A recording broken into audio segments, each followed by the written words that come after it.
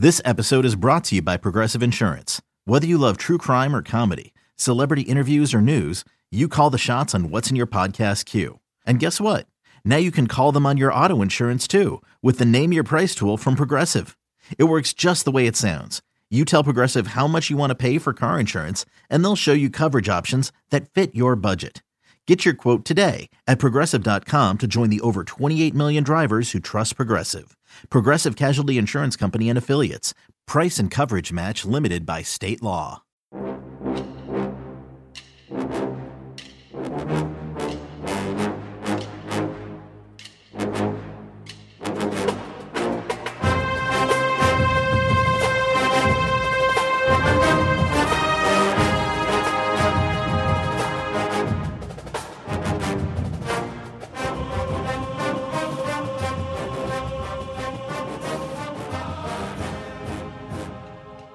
Good morning, Bucknutters. Welcome to the Bucknuts Morning 5 here on Wednesday, April 22nd, 2020. I am Dave Biddle. I am joined by Matt Baxendell. Bax, let's get right into it. A lot to talk about on today's show. We're going to get into recruiting. We're going to talk about the NFL draft. Let's start off with Ohio State's 2020 linebackers. Very veteran group. Even the backups are veteran. You know, guys like Taraja Mitchell and Dallas Gant and Kayvon Pope are going to be juniors. We think of them as young guys. They're juniors. And they got a bunch of seniors with Tuff Borland and Baron Browning and Pete Werner, Justin Hilliard if he sticks around and does not transfer. There was some talk about that in the spring backs. Just in general, how do you feel about Ohio State's linebackers going into this season? You know, this may sound bad, but I almost feel like we're too veteran at the position because you have so many young guys that we've wanted to see that we haven't gotten to see. You know what I mean? Like, it feels like a bit like the Buckeyes. You know, they have so many guys that are capable of playing right now. And that's great, and I'm excited about that. But you know, the flip side of that is that you've got Kayvon Pope, you got Taraja Mitchell, you got Dallas Gant. We haven't seen them yet. And, you know, when you have an unsettled linebacking group where you have a guy in Hilliard who's a 60-year senior this year who hasn't really been able to stay healthy. You have a guy in Tuff Borland that we all know is good, but is he great? You know, he's sort of like the JT Barrett of the defense, where you know what you're getting, but is it the most you can get from the position? You got a guy in Baron Browning who, to this day, I am still firmly a big believer that he always looks best when he's attacking the quarterback. Like, he's your rush outside linebacker. He's your put his hand down on the ground if you need him kind of guy, more than a read and react linebacker. So really, you know, you've got one guy in Pete Werner who I'm confident is an elite level linebacker. After watching him against Freiermuth from Penn State last year, I don't think anybody can debate that. You know, so you've got these young guys, and the big question is, how good can they be? You know, are you happy to settle for, you know, pretty good, or do you want to aim to see if you have another Raekwon McMillan or another Darren Lee on your hands with some of these young guys, right? And with the number of veterans that you have, the fact Tuff's going to be like a 3-year starter, you know, Justin Hilliard is fought through everything to try to get his way onto the field, so it's not like they're going to not play him just because he's the oldest guy. But, you know, in fact, if anything, you'd be more concerned that maybe he's on the field because of how hard he's worked to get there. So I guess the linebackers are a really interesting situation because do these older players act as a bit of a glass ceiling towards a younger group that maybe has a higher real ceiling by the end of the day? It's a fascinating position, and unfortunately, we didn't get spring football to see whether that's the case or not. You know, because you'd be hearing stories. We always heard a lot about Kayvon Pope behind the scenes, but the other two as well. Here and there, you hear stories about, man, that kid's really good. He should be playing, right? So I think linebackers are going to be a really interesting position to watch because there's very clearly what's become the old school of the linebackers and then the new school of guys who haven't gotten on the field yet. What do you want to see happen? I mean, other than the Buckeyes linebackers just play out of their minds. Just from a personnel standpoint, as you're sitting here, you know, we're just spitballing, but what does Matt Baxendell want to see with the linebackers this year? Well, knowing that the coaches know more than me and putting that preface out there because, you know, that's the first time you ever criticize anybody who plays. They go, well, the coaches know more than you. Yeah, the coaches knew more than me, too, whenever I said JT Barrett should have sat and Dwayne Haskins should have played. Wrong. Anyways, so the issue I think we have here is that I think Warner's the only one you can argue with not argue with being on the field. He's clearly played at a very, very high level. I thought he was the best linebacker on the team in a couple games last year, which says a lot when Malik Harrison's looking at being a draft pick upcoming here. What I really want to know is I want the best player to play at the positions, right? I don't want the most veteran player to play. I don't want the most trusted player to play, right? It kind of reminds me of, remember when we had Curtis Grant at middle linebacker for years, and he was great against the run, but we all got terrified of him in any passing play, and then Raekwon McMillan showed up. And to Curtis Grant's credit, his last year, he kind of took that next step against the pass. But on obvious passing downs, Raekwon was the middle linebacker. I want the best linebacker on the field. We got some guys who look like dudes who make me really question whether Tough is the best linebacker on the field. Now, he may be the best quarterback on the field as the quarterback of the defense. He may be the most veteran guy that you know what you're going to get, and he's going to battle, right? And he's going to be one of those guys who's going to do really well until you run it against the hyper-elite teams where you get exposed. And we've seen that at times with him. Again, that's why I keep making the J.T. Barrett comparison. He's very good, but is he great? I don't know. I don't think so. And I think these other guys behind him have that potential. I also think Baron Browning's utterly miscast if you're going to have him trying to do anything like what Warner does, which is covering tight ends, playing zone.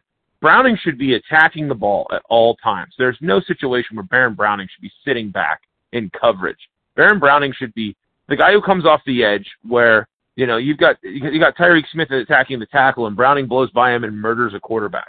That's when he's looked like the number 17 player in America during his Buckeye career, is when you send him after the quarterback, or if he's just attacking the football. If he has to read and react, he doesn't do that very quickly. That was why he was utterly miscast at middle linebacker a couple of years ago. And I think you need to put him in a position where you send him as just attack, go, right? I don't think you can just line him up at outside linebacker and tell him, all right, you're a 3-down linebacker. I don't think that works. And I really want to see the younger kids get these opportunities to show that maybe one of them is a 3-down linebacker. There's too much talent there. There's too much hype we're hearing behind the scenes. And there's too much, I guess, lack of elite performance among a couple of these guys coming back. There's plenty of good performance from those guys coming back, but, you know, good is the enemy of great. And if you're at Ohio State, you better be great. And I think that's the big question with linebackers. All right, before we touch on the NFL draft, let's get into some recruiting real quick. More good news, shockingly, for the Buckeyes. They landed Jantzen Dunn on Monday. He's the 17th prospect in the class, number one player out of Kentucky, young man that can play safety or corner, most likely a safety. And more good news yesterday. Steve Wilfong put in his crystal ball for Ohio State to land Jaylin Davies, 4-star corner. He is out of Santa Ana, California, Mater D High School, the number 11 corner in the country, number 110 overall player in the country, you know, knocking on the door to be a top 100 player, and, you know, he could be the 18th member of the class. So the beat goes on. Just your thoughts on Steve Wilfong putting in that crystal ball for Jaylin Davies to Ohio State. I mean, it's getting stupid at this point, isn't it? Like, I think these kids are like reading what we're saying, which is this is one of the greatest recruiting classes in modern history. And they're all kind of just going, yep, we agree, we're in. And that's how this is like slowly shaping up, is that all these recruits are literally just going, yeah, we agree. This is a heck of a recruiting class. I genuinely think before it's all said and done, Ohio State has a couple more quote unquote big ads in them. But, you know, when you added Dunn this past weekend, I literally wrote this in the Bucket of Bullets on Sunday. I'm like, yeah, so last week it was Toon Meese Adelaide. This week it's going to be Jantzen Dunn, and then, you know, who's the week after? I mean, that's the way this is just going, and I think these kids are recognizing that there's 6 to 8 spots left in this class, and there are, you know, 30 elite level kids going, man, if I want to jump in on one, that's the one to jump in on right now because of the momentum. I think that first of all, Davies is a really big get. I think it helps with some of these other big-name California guys that are a little bit more of a pipe dream out there, the Foremans and Davises of the world, that I don't know if they're going to happen, but if you keep bringing in California kids, it gives them more attention to maybe looking to come east. But this goes back to what my thought was. And Dave, I'd like your opinion on this one. I think recruiting is becoming to the point where you're getting like a super class. I call them the hyper elites when it comes to recruiting, where you have schools right now. It seems like every top kid in the country is interested in maybe the local school, but they're also interested in Ohio State, Clemson, Georgia, Alabama, and Oklahoma. That's the other one. Those are the teams that are always in the playoffs. Like you got to look at Washington, JTT, and Buca, and all those other guys. Who are they looking at outside of UW? Those schools, right? You look out in California, it's those schools and USC. And USC is finally getting their act together on the trail this year. It was a mess last year for them. I really think that right now, if you're one of those top 4 or 5 programs, you're going anywhere in America, and having a legitimate chance at landing the top 50 kids in the country, because the top kids now, with all the technology we have, can talk to each other from the time they're age 14, get to know the people they want to play with, get to know which people are morons, and players know who can play, right? They go to camps together. They know who's legit. They know who's overrated in shorts and a T-shirt, like Shane Morris might have been. They know exactly what they're doing. And these kids want to play with the best kids. Clemson did this to a certain level last year, getting all those top kids from all over the country to come together, and Ohio State is taking it to another level this year. And so I think these hyper-elite programs that are sort of the ones dominating the college football playoff appearances, they're the ones who are going all over the country to places that they normally can't go. And I think it's funneling more of these elite kids to these top programs than ever before.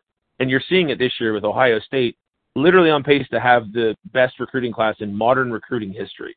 So, I mean, is this something you think is going to continue, Dave, with this hyper-elite thing? Do you buy into my theory? I do. I think that's very well said. I mean, we're seeing it play out. I do think the quarantine has kind of amplified everything, though. I don't know if we're going to see anything like this. Well, I mean, obviously, hopefully we never see anything like this again, but anything that just kind of shuts everything down where, kids have to, and maybe some kids want the limelight. They're just bored out of their mind. I've thought about that, too. I think some of these kids probably are just like, maybe I'll just commit now. Like, I have nothing going on in my life right now. I think it also helps the coaching staff kind of focus and kind of streamline and just recruit these kids. But I think there's a lot of factors that play into that, Bax. Yeah, we saw it last year even without the quarantine with what Clemson did, right? Where, they had DJ Ugalele and all those other guys out west going there. You saw them trying it this year with Corey Foreman until he decommitted recently. In the past, OSU never went out west. We never went and landed kids like Guy Scott out of the state of Washington. It just wasn't something we did. Right now, we're talking about landing the top 2 players in the state of Washington potentially this year. And maybe it's partly because the Pac-12, which is the flip side of my hyper-elite argument, the Pac-12 is becoming the league that's kind of known as the fifth league, right? They're the ones that aren't getting teams in the playoffs. They've only had 2 in 5 or 6 years of playoffs, right? And like the top powers out west are supposed to be UCLA, USC, right? And they're down. So their region is just getting feasted on by the out-of-region hyper-elite schools. I mean, I remember when I was at school at OSU, we would always turn on the Pac-12 or Pac-10 at the time games after dark, right? And we would say, all right, let's watch one of these games. It's going to end 45-42, and half the quarterbacks that we're potentially seeing are going to end up starting in the NFL. Joey Harrington and Carson Palmer and all these other big-name guys, right? Well, last year, the top 3 quarterbacks in the state of California, who were 3 of the top 4 recruits, went to Alabama, Clemson, and Ohio State. So I think you're really seeing it. Like if you start having a down cycle as a conference or as a top-tier school, these kids forget about you quicker than ever. And the biggest thing, I just want to say this about Ohio State recruiting, the biggest thing is just what stalwarts they are at recruiting, right down from the top down. Ryan Day is doing a fantastic job. They've got right now the top 3 recruiters in the country at the 24/7 Sports rankings, and Kerry Combs and Tony Alford and Brian Hartline. And that's in no particular order. I should go back and look at that. I think it's actually right now Alford is first, Hartline is second, and Combs is third. You also have Larry Johnson knocking on the door right there. He's like 5th or something. Al Washington's up there. It's just crazy. And by the way, before we get to the NFL draft, programming note. This morning, we will have a teleconference, the local media will, with Kerry Combs, Larry Johnson, Brian Hartline, and Tony Alford. So I'm very excited about that. We're going to get a lot of information from Coach Combs, Coach Johnson, Coach Hartline, and Coach Alford pretty much right after this podcast ends. So keep it locked to Bucknuts for all that. All right, Bax, as promised, NFL draft, first round is tomorrow. I cannot wait. This is just so, we haven't had, I guess other than the Michael Jordan documentary, really anything as sports fans, we're all gathering around at the same time to watch in like 2 months. The NFL draft, as you and I have talked, the ratings are going to be off the charts. But just what are you most excited to see tomorrow night with the first round? Well, I want to see how many Buckeyes go in it, to be real blunt. I mean, we know there's going to be a bunch of them, right? You can argue whether you could theoretically claim that all the top 3 picks are Ohio State guys if you want to claim Joe Burrow. And if Jeff Okudah ends up 3rd, then that would give you the top 3 if you want to go that route. But I want to see if guys like Dobbins get in. I genuinely just want to see football, real football stuff, to be real honest. I was joking. This is the most excited I've been for an NFL draft in years, right?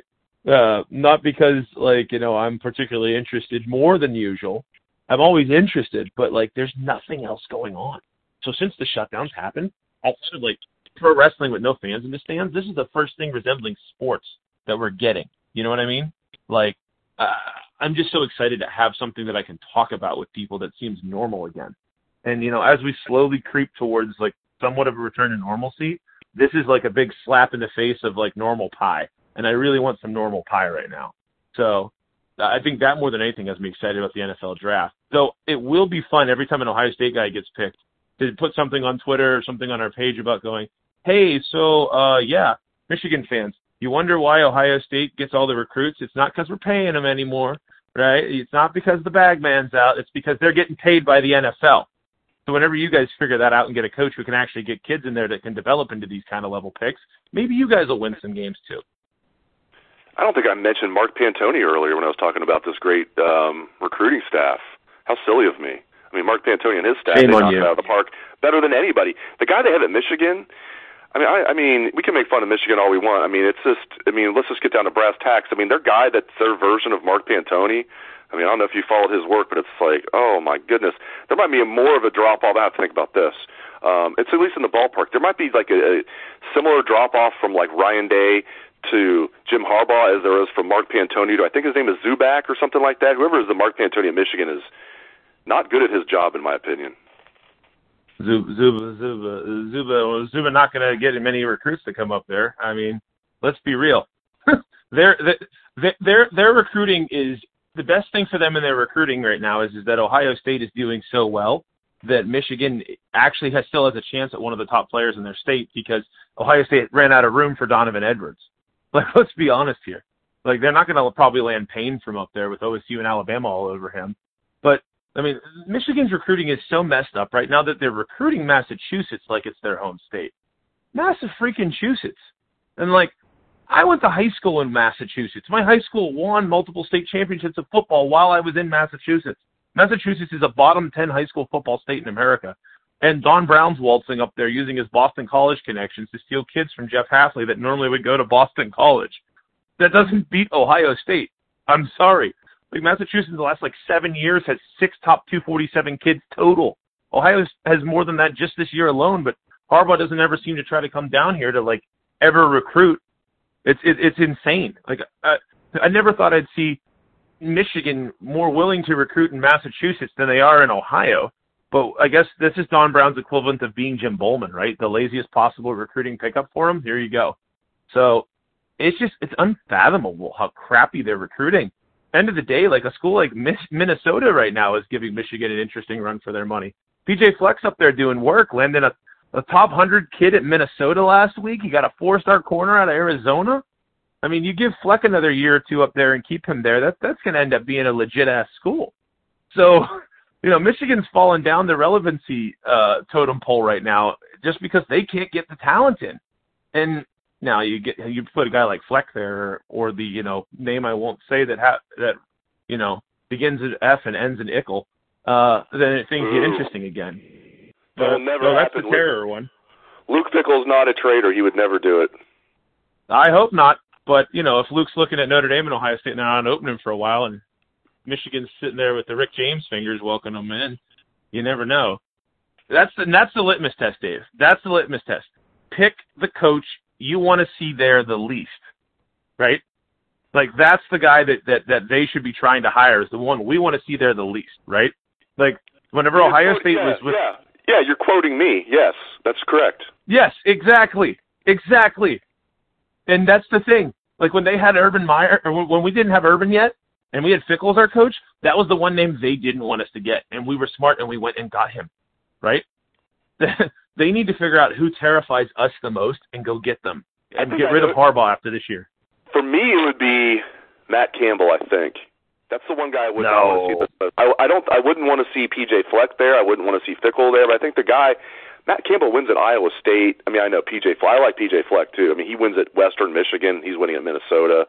Look at where guys win where other guys have not been able to win before. Frankly, as much as I like Fickell, there's been guys that have been able to win there. Brian Kelly won there. D'Antonio didn't win as big as Fickell is winning. But there's been guys that have won there, especially Brian Kelly. But I look at what Fleck has done, and I look at what Campbell has done, at smaller programs, Campbell at Toledo. Now, there have been previous coaches at Toledo that did really well, so I didn't look at that as much. When he went to Iowa State, which is a real tough place to win, and won and keeps winning, not big, but relatively speaking for Iowa State, I'm impressed with him. I'm impressed with Fleck. And I wouldn't want to see Fickle go there either, but Campbell or Fleck are the two main guys I don't want to see go there. What about you? Campbell has those Ohio ties. That's the scary thing, is the Ohio ties with Campbell. And Fleck doesn't have those Ohio ties, but he'd come in and just tirelessly recruit the state, and in a cycle or two, he'd get a kid or two we didn't want him to. But Fickle is still my number one fear. And my number one fear is Fickle for a very simple reason. If you look at the history of Michigan football from a 10,000-foot perspective, go back to their last undisputed national championship, which was the era of black and white photography. It was when the United States of America didn't yet have 50 states. All those fun things we get to make fun of them for. They went on a pretty clear starting downward curve, and then through the 60s they started falling through the floor in the Bump Elliott days. The only thing that saved them from becoming utterly irrelevant was the fact that they went and they hired Ohio State's essentially coach in waiting in Bo Schembechler, right? They had to go to the Ohio State well to save their program. And hiring Bo alone gave them another 30 years of being able to recruit Ohio at a dangerous level. And that's why the rivalry was what it was for that entire time period for Schembechler's entire career as the head coach, and then for his successors, which was a former OSU captain and another guy on Schembechler's staff, right? 30 years that they bought, staving off irrelevancy by hiring Bo Schembechler from the OSU tree. They went to their arch rival and took their arch rival's sort of guy in waiting. In 5 years, let's say Ryan Day goes to chase the Super Bowl in 5 years. Who's Ohio State's guy in waiting? You can make a very strong argument it's Luke Fickell. So if you're Michigan and you go and you get Luke Fickell and bring him up and you turn him to the dark side, right? Anakin Skywalker picks up the red lightsaber and walks up to Michigan, right? If that happens, then not only do you have the Ohio ties, the guy who's a proven winner, all that other stuff, but you have a guy who is actively going to be insidiously inside the Ohio State block of just solidarity, right? That means he's going to have more ins with coaches than any other person will. Matt Campbell won't have the same ins with Ohio high school football coaches that Luke Fickell would. Not even close. Luke spent the last 20 years recruiting this state from an in-state perspective with the hammer of the OSU logo on his chest. And even when he's at Cincinnati, everybody thinks of Luke as a Buckeye, right? And on top of that, all the things from the network of Ohio State people, the potential coaches, all the things that, look, for example, the Bourne family that flipped off of the Michigan bandwagon with their children coming from Michigan to OSU. All the attrition that Michigan has seen as a valuable program, they start building that back to themselves because you have a guy like Luke who actively takes from Ohio State, right? So if Luke goes there, it hurts Ohio State as almost a block, right? The state of Ohio is a solid block. All the people in Ohio are aligned. All the coaches in Ohio are aligned. If Luke goes over there, there's more goodwill Michigan gets from Luke Fickell in terms of recruiting and in terms of being able to break that fence around Ohio that is 300 feet high than any other coach. And that's the biggest reason Ohio State has been kicking the crap out of Michigan for the last 20 years because they can't hop over our fence because we shoot them down every time they try. That's why they lose every November. And the biggest way that they get that fixed is they hire Luke Fickell. That's why Luke, for me, by a mile, is the least interesting guy, or the guy I want to see the least up there. He is by far the scariest hire for that reason alone. P.J. Fleck will win a ton of games. He'll be there, John Cooper. He'll lose against Ohio State at the end of the day because he's a pretty conservative coach, but he'll have their guys ready to play. He'll be a handful. Matt Campbell will come here and he'll recruit, but he won't steal the kids from Ohio like Luke Fickell could. And he's not a Buckeye. He's a Mount Union guy. There's a big difference. So Luke Fickell to me by a mile. And I could talk about this all day. We don't make this the Bucknuts 5 hours. But, it's Luke Fickell. And I hope to God that you're right that Luke has no interest in going to Ann Arbor in a year because that's going to be an availability to him. I firmly believe it. Well, we do agree on one thing. We like that Michigan is using Massachusetts as a recruiting pipeline and not coming into Ohio and trying to do what they did for many years, which was the lifeblood of their program. I mean, Harbaugh should know it better than anybody. He's from Ohio. Desmond Howard, who he played with, from Ohio. Charles Woodson, the other Heisman Trophy winner, from Ohio. Elvis Gerbach, on and on. People who ruined my childhood. Felt like I didn't feel like it. Half their roster was from Ohio. But, let them tap into Massachusetts. Great stuff from the People's Champ, Matt Baxendell. You can catch his column every Sunday on Bucknuts. It is the bucket of bullets. Thank you very much, Bax, and thank you to all the listeners out there for tuning into the show. Again, keep it locked to Bucknuts, Ohio State's assistant coach's teleconference this morning. We will have full coverage of that. Let's hear the Buckeye swag, best damn band in the land.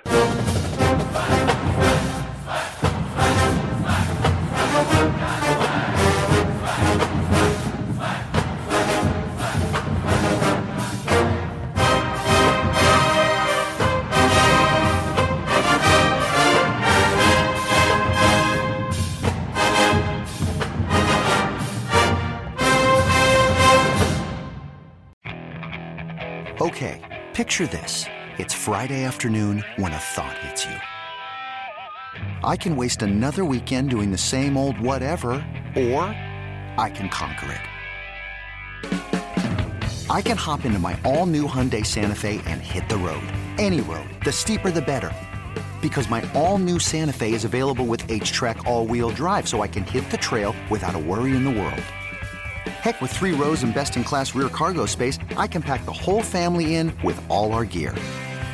We've got available dual wireless charging for our phones, so we'll never lose touch with civilization, and we won't lose touch with the primordial power of Mother Earth. So which is it? Waste the weekend or do something a little more epic? And conquer it in the all-new Hyundai Santa Fe. Visit HyundaiUSA.com or call 562-314-4603 for more details. Hyundai, there's joy in every journey.